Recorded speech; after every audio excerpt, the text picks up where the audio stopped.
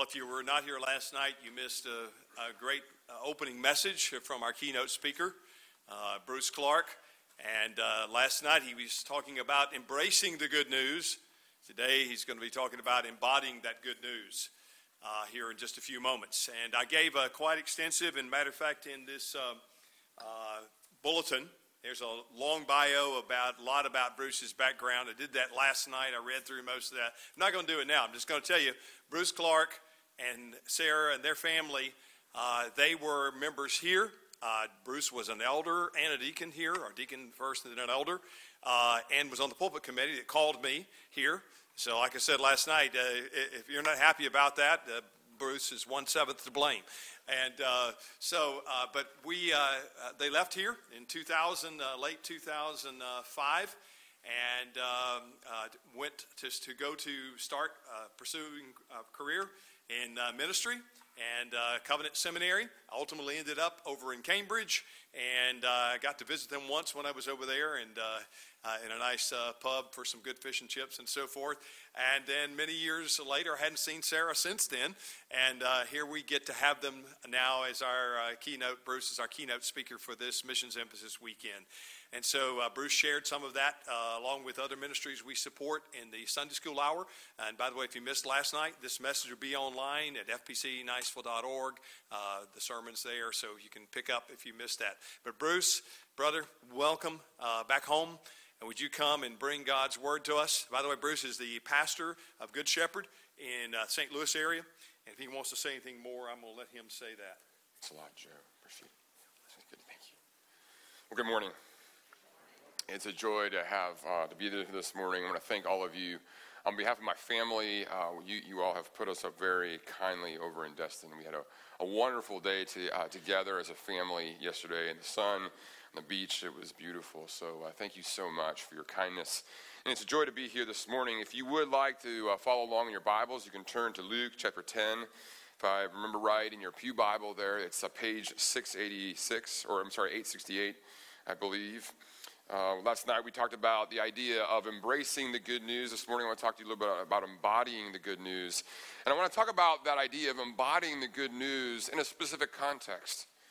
That is a context that we might call hardened. All of us know people who are stubborn and who are difficult. And that's not only true of individual persons, it can be true of communities. Maybe think of American history, we think of the Jim Crow South.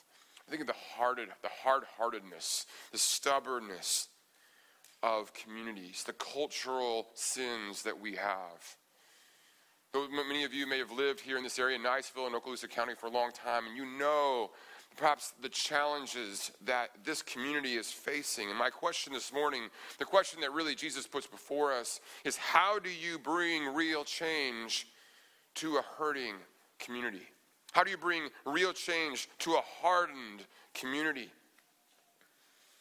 If you were to ask many people in our world today, in the Western world, if you were to ask the talking heads on TV, what answer would they give?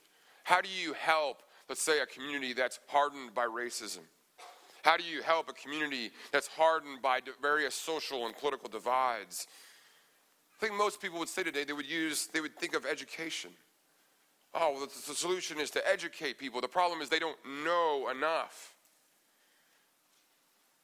But listen to what some of the leaders of the civil rights movement and from the 1950s and 60s, listen to what they had to say about education. This is one historian summarizing their thinking. He says this, quote, "The thinkers who were active in the black movement of the 40s, 50s, and 60s believed that the natural tendency of all human institutions, like education, is toward corruption. Like the Hebrew prophets of old, these thinkers believed that they could not expect those institutions like education to improve. Hardened cultures, hardened communities would only use education to rationalize their iniquity. In fact, that's true. You can look at the history of the 20th century and a lot of the academic world, the first half of the 20th century. Many of our quote-unquote finest scholars use their academic knowledge to actually reinforce and confirm racial preferences, racial superiority. It's astonishing to think in the 20s, the 30s, the 40s, and even in the 60s, that you had persons with high degrees in America actually commending the superiority of white persons. The point being, a hardened community will only hijack education. Education, at the end of the day, is not strong enough to overcome the stubbornness of the human heart. So again, we could ask, how do we bring change? Real change to a hardened community if it's not going to be education? Well, maybe if it's not education, maybe we could say, wow, as Christians, we believe in evangelization. Maybe it's conversion. It's conversion that will bring change to the hearts of those who are hardened. Is it that simple? Listen to the following story of evangelization by a man named Chris Stedman. Chris is a gay man in his 20s. He and his friends were out bar hopping in Chicago one evening. And this is what the story that he recalls. He says this: "As my friends and I approached a gay bar one humid August evening, ready to dance and party, we were confronted by several men with Bibles in hand who accused us of maintaining an alternative lifestyle. And they offered our offensive appearance as evidence of this. I thanked them for sharing their holy book with me, and I asked if they would like to explain why they had chosen to spend their Friday evening on this particular street corner. The missionaries informed me that they had recently given their lives to Jesus Christ and had been commissioned by their minister to recruit other believers. They had heard that this part of Chicago was heavily populated with homosexuals and decided to come here to spread their message of reformation and repentance to a population that they believed was in particular need of it. I told them of my years as a Christian and how immensely powerful they were for me. The love that I had experienced, the joy that I had found in communion with other believers, and the inspiration that the story of Jesus Christ had provided me. But I also illuminated the darker side of those years, my struggles with recognizing my sexual orientation and wrestling to reconcile it with the teachings of the tradition, the shame I felt over who I was, and the weight of what felt like living a double life. He continues, when I was finished, I noticed that a quiet had overtaken the group. And finally, one member spoke up with a gruff tone and eyes fixed on the cracked concrete beneath his feet. He thanked me for sharing my story with him and told me that he'd never actually even known a homosexual. He hadn't thought what it might be like to experience intolerance for being gay. Now let me ask you, is that evangelism?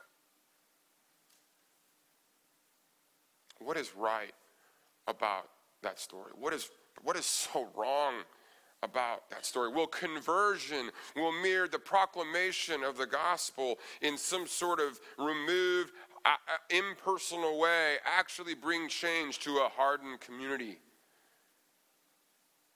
What's missing in that picture? Last night we started talking about this beautiful story, these two passages from Luke chapter 9 and 10.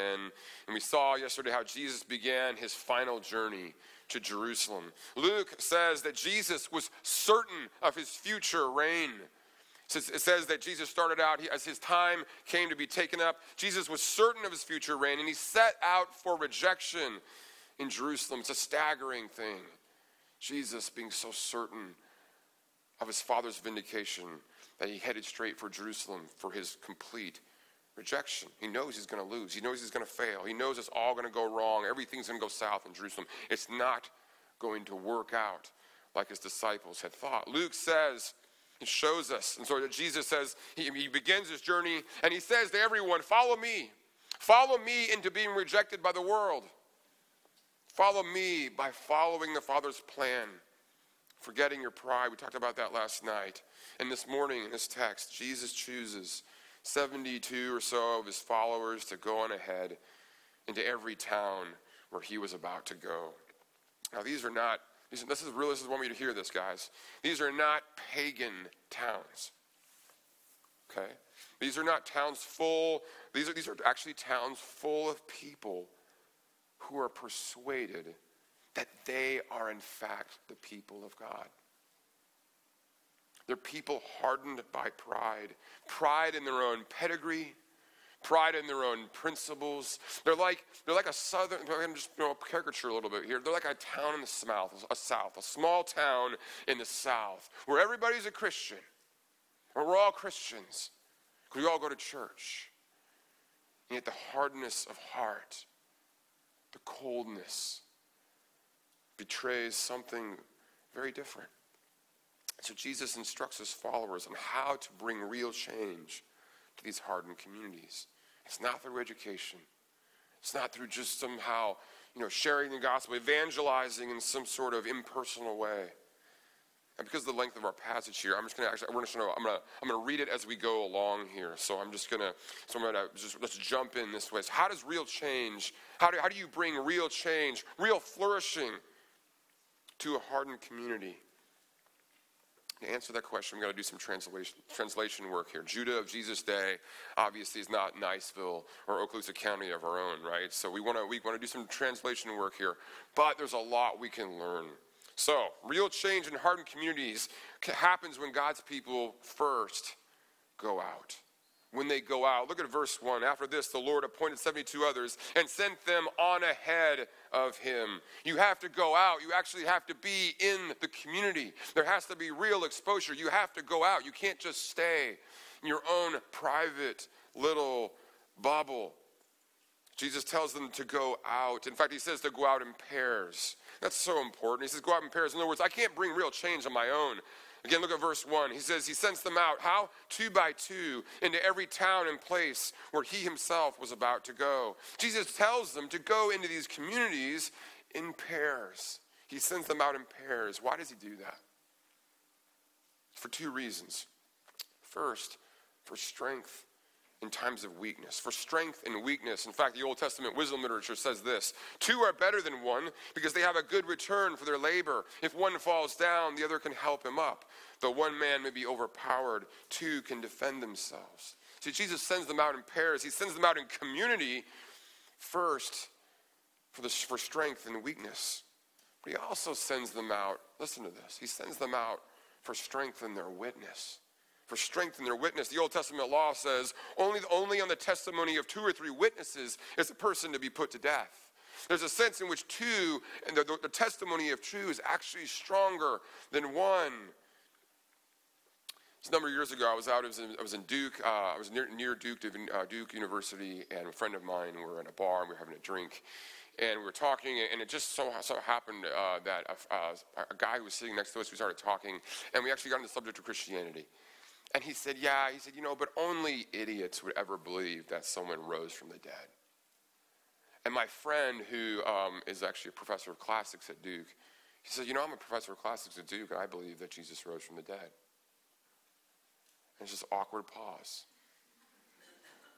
And the guy kind of backed, and I said, yeah, actually I do. I have a degree from Cambridge University in the UK. I think Jesus rose from the dead too. The guy just started to backpedal. I said, actually almost 3 billion people in the world believe that Jesus rose from the dead. Maybe, this guy, I kind of went, he was from a different university, local university, but I said, maybe it's your European white maleness that makes you think that people can't rise from the dead. What is it so hard to believe that someone really made the world that he could actually raise someone from the dead? See, there's a strength in unity. There's a strength when there's more than one of us. And so Jesus sends us out in pairs. Why? For the strength in our weakness, but also a strength in our witness. What does this look like? Let's not be over literalistic about the text. Jesus is saying, go out together. Grab one of your fellow Christians and go to a yoga class weekly. Volunteer together in a community.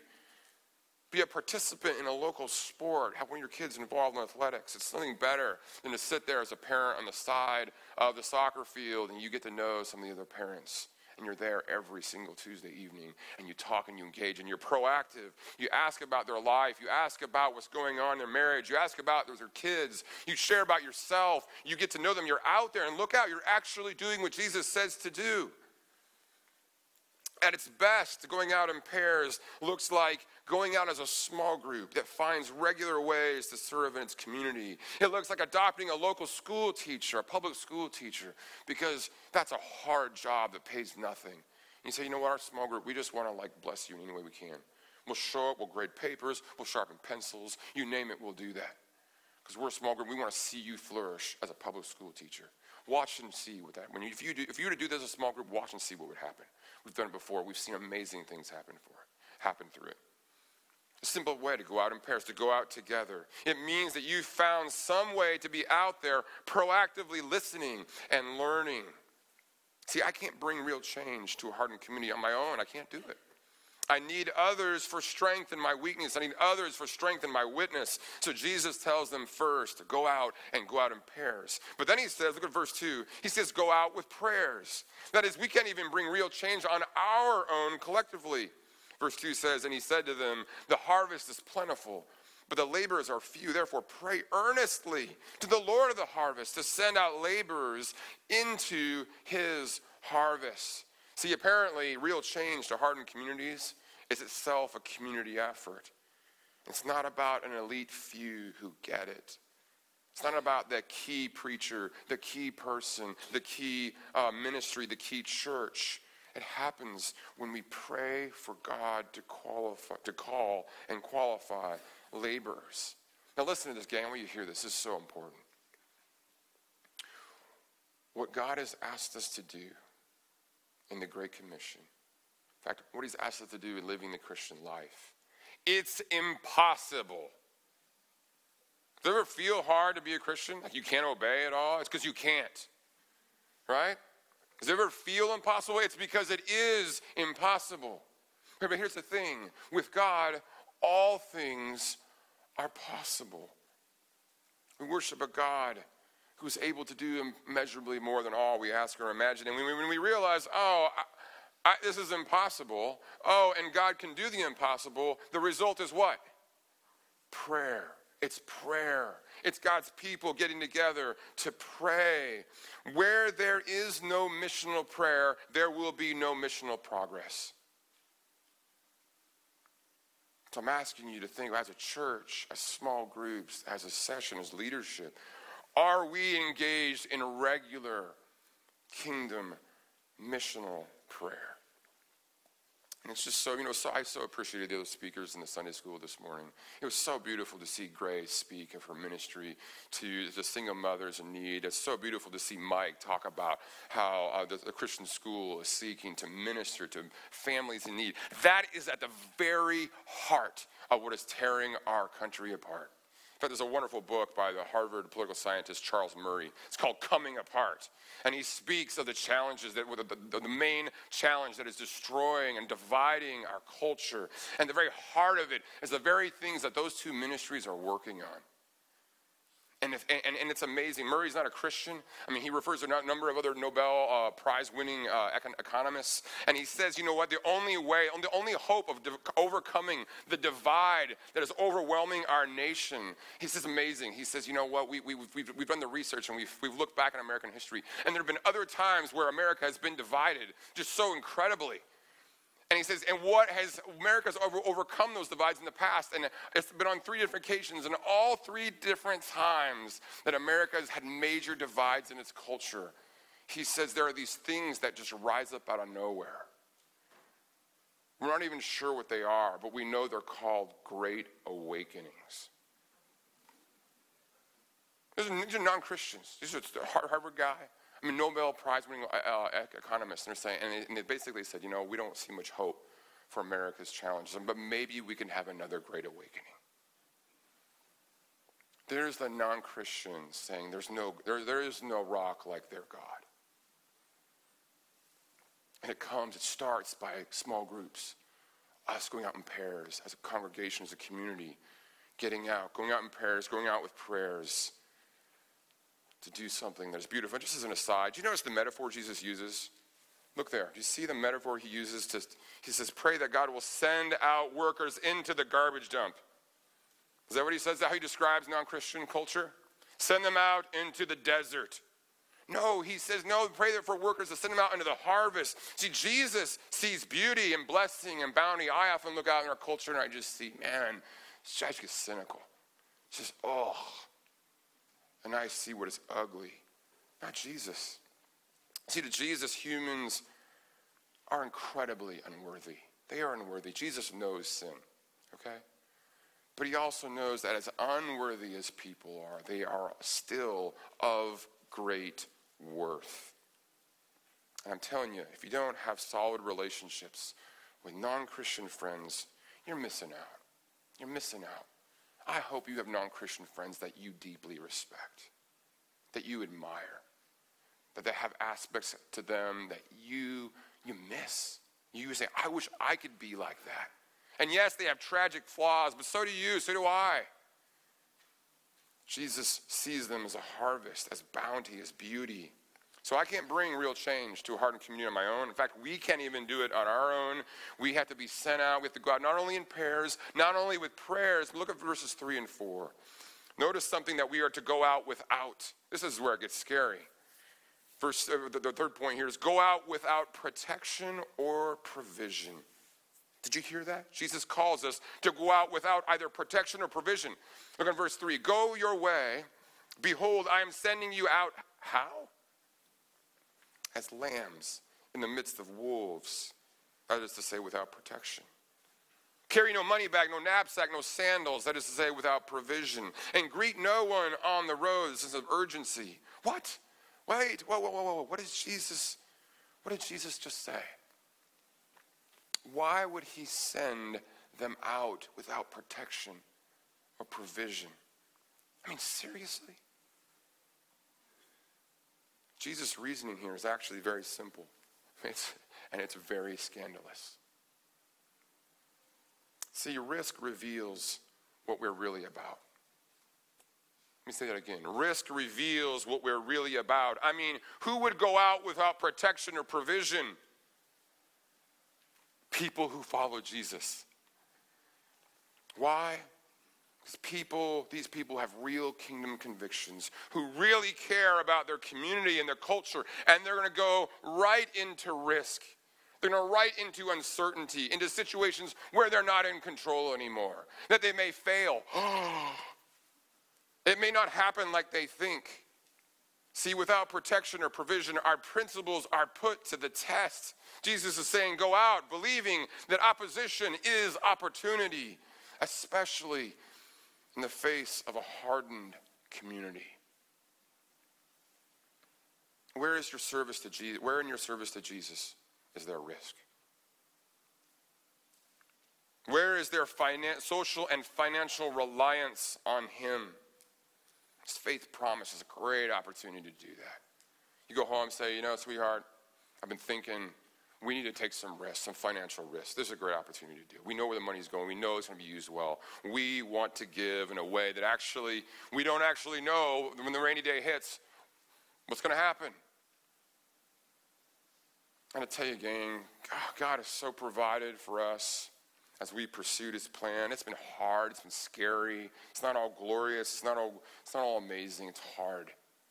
Making those decisions is difficult. But here's a key idea. Focus first on God's plan and not on your protection or your provision. I've seen too many gifted men and women stay careful, stay cautious, and God doesn't use them in the way that he could. He doesn't use them. Got it? So into this very hardened community, this very hardened culture, Jesus instructs them to go out in pairs, to go out with prayers without protection or provision, to do what? Look in verses 5 and 6. They are to give peace to give peace, that is there to give life and bring flourishing, to give peace. Look at verses 5 and 6. Whatever house you enter, first say peace to this house. And if a son of peace, that is to say someone who wants peace, who promotes peace, is there, your peace shall rest upon him. But if not, it will return to you. Now, this is just truly amazing. I read the Gospels and I think this is just so not what I would have written if I were making it up. I mean, think about it. Wouldn't it make more sense for Jesus to say, look, I'm not going to be around here forever. And so just go out and bring the people and bring them to me. I'll preach 3-point sermon. I'm going to perform some miracles, maybe an exorcism or two, and then boom, the change will come to these hardened communities. Wouldn't that make sense? I mean, Jesus is here. Invite him to preach. That's not what he says. It's not what he says at all. He says, go into their homes. You invest in them.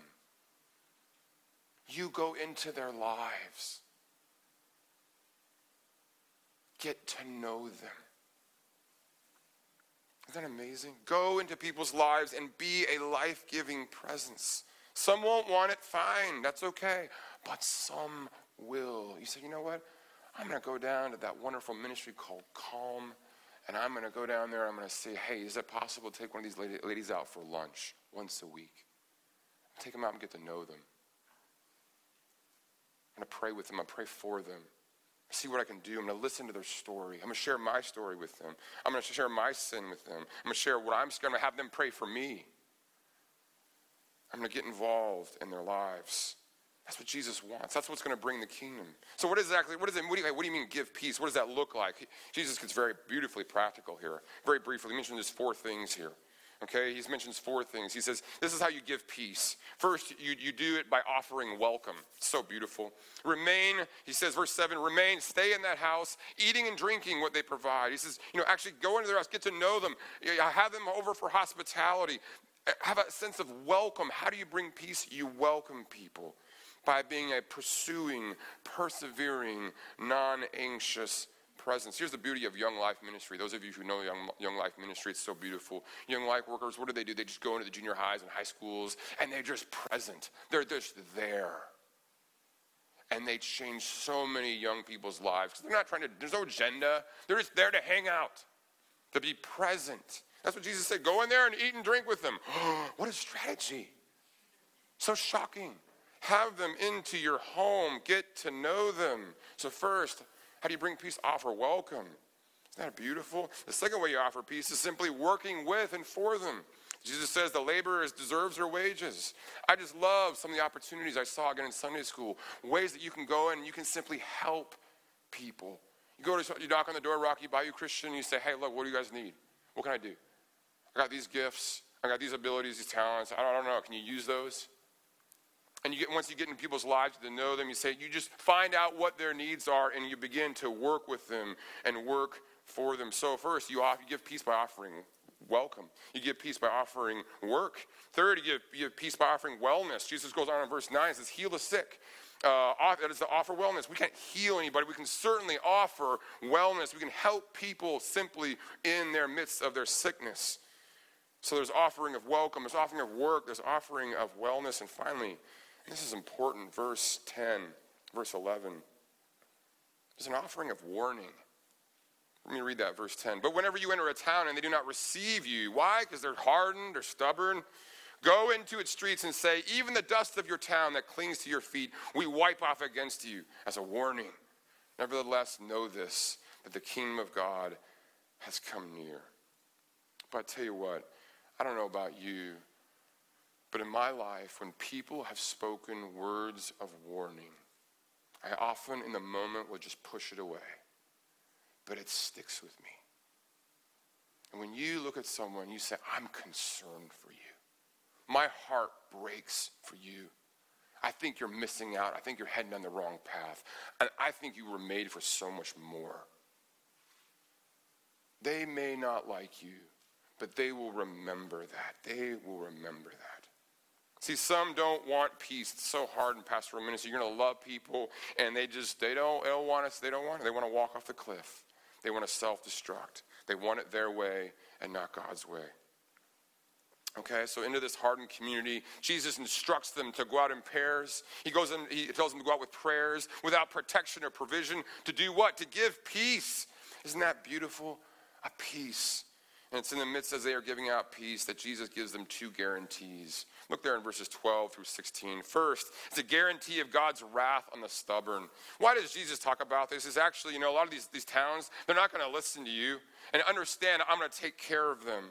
It's going to be better for Sodom and Gomorrah on that day than for these towns. Why does Jesus assure them of divine wrath? Why does he do that?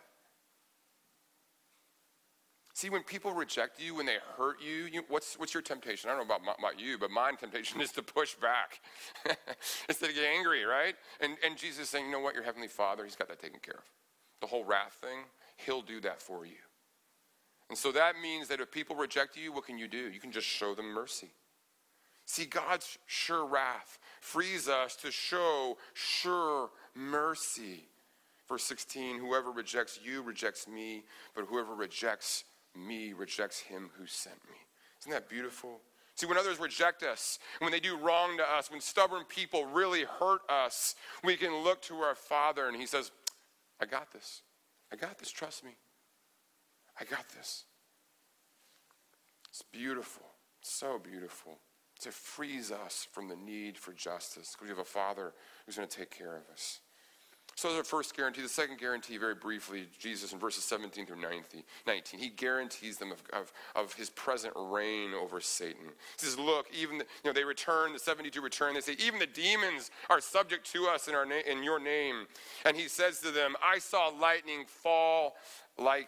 Satan fall like lightning from heaven. Isn't that beautiful?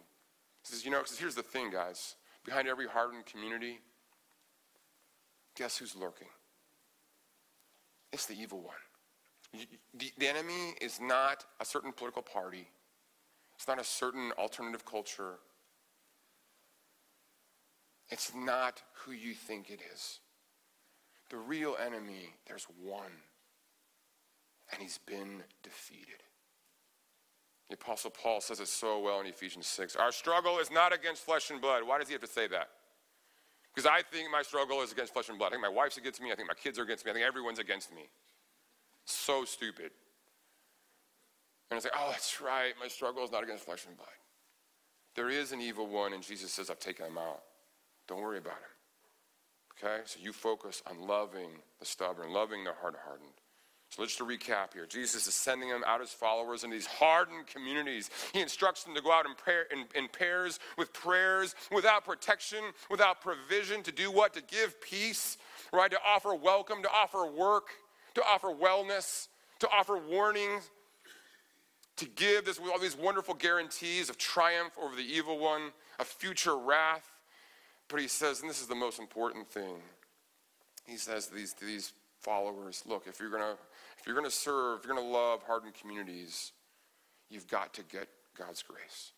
You've got to get God's grace. Go offer peace, but you've got to get grace. Look there in verses 17. The disciples come back, they're high-fiving each other, they're so excited. They're like, Lord, even the demons submit to us. Isn't that awesome? Wouldn't that be great? I mean, you go out and have lunch with someone non-Christian, suddenly they become demon-possessed, and you're like, hold on. Right? Wouldn't that be great? It's so exciting. They're high-fiving. Wow, that's so cool. And Jesus is like, yeah, I am greater than Satan. He and I dueled in the desert, and I destroyed him. Right? And then he says in verse 20, however, do not rejoice that the spirits submit to you, but rejoice that your names are written in heaven. See, Jesus wants his disciples to ask, why is my name there? Why am I on the list? Who invited me? I'm sure there's someone out there saying, who invited that guy? Right? Why am I on the list? Is it because my heart wasn't hardened? Is it because I was better than anyone in that stubborn community? Or is it exclusively because of God's grace It goes on in verses 21 and 22. He speaks of how Jesus bursts into joy, full of the Holy Spirit. And he says, I praise you, Father, Lord of heaven and earth, because you have hidden these things from all the wise and the learned, and you have revealed them to little children. Yes, Father, for this is what you were pleased to do. And then he goes on to say, why was this revealed? It was revealed to you only. Why? Because the Son chose to reveal. Got it? Why are you a Christian? Why am I a Christian? Only because of God's grace. And no other reason.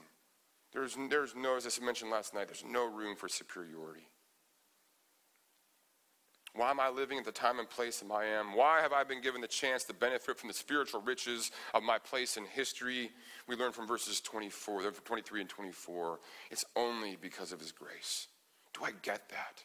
Do I understand that I do not deserve to be invited? And why was I invited? Why were you invited? Because he was undeservedly excluded. Why does the Father know me? Because the Son made him known to me. How is it that I am undeservedly at the right place at the right time? Because Jesus was undeservedly at the wrong place at the wrong time. That's grace. It's amazingly unfair. And if we're going to bring about change to our hardened communities, we've got to be able to look at them and say, you know what? I'm no different. I'm no different. See, Jesus was willing to be treated so unfairly so that you and I would never be treated fairly, so that you and I might never treat others fairly, giving tit for tat, so that we might treat them with grace. Isn't that beautiful? What a beautiful idea that as we receive God's grace, he's never going to treat me as I deserve, therefore I'm never going to treat others, the hard-hardened and the stubborn, as they deserve. I'm going to treat them with the beauty of his grace. Let's pray together. Heavenly Father, there's nothing greater than our fear that you will not provide, our fear that you will not protect, our fear that you do not know what you are doing. There's nothing greater than our pride that would say that we deserve, that we are better. Father, there's nothing greater than these things that will keep us from the mission that you have given us, the adventure, the joy of being a part of what you are doing. So, Father, we ask that you would slay these things.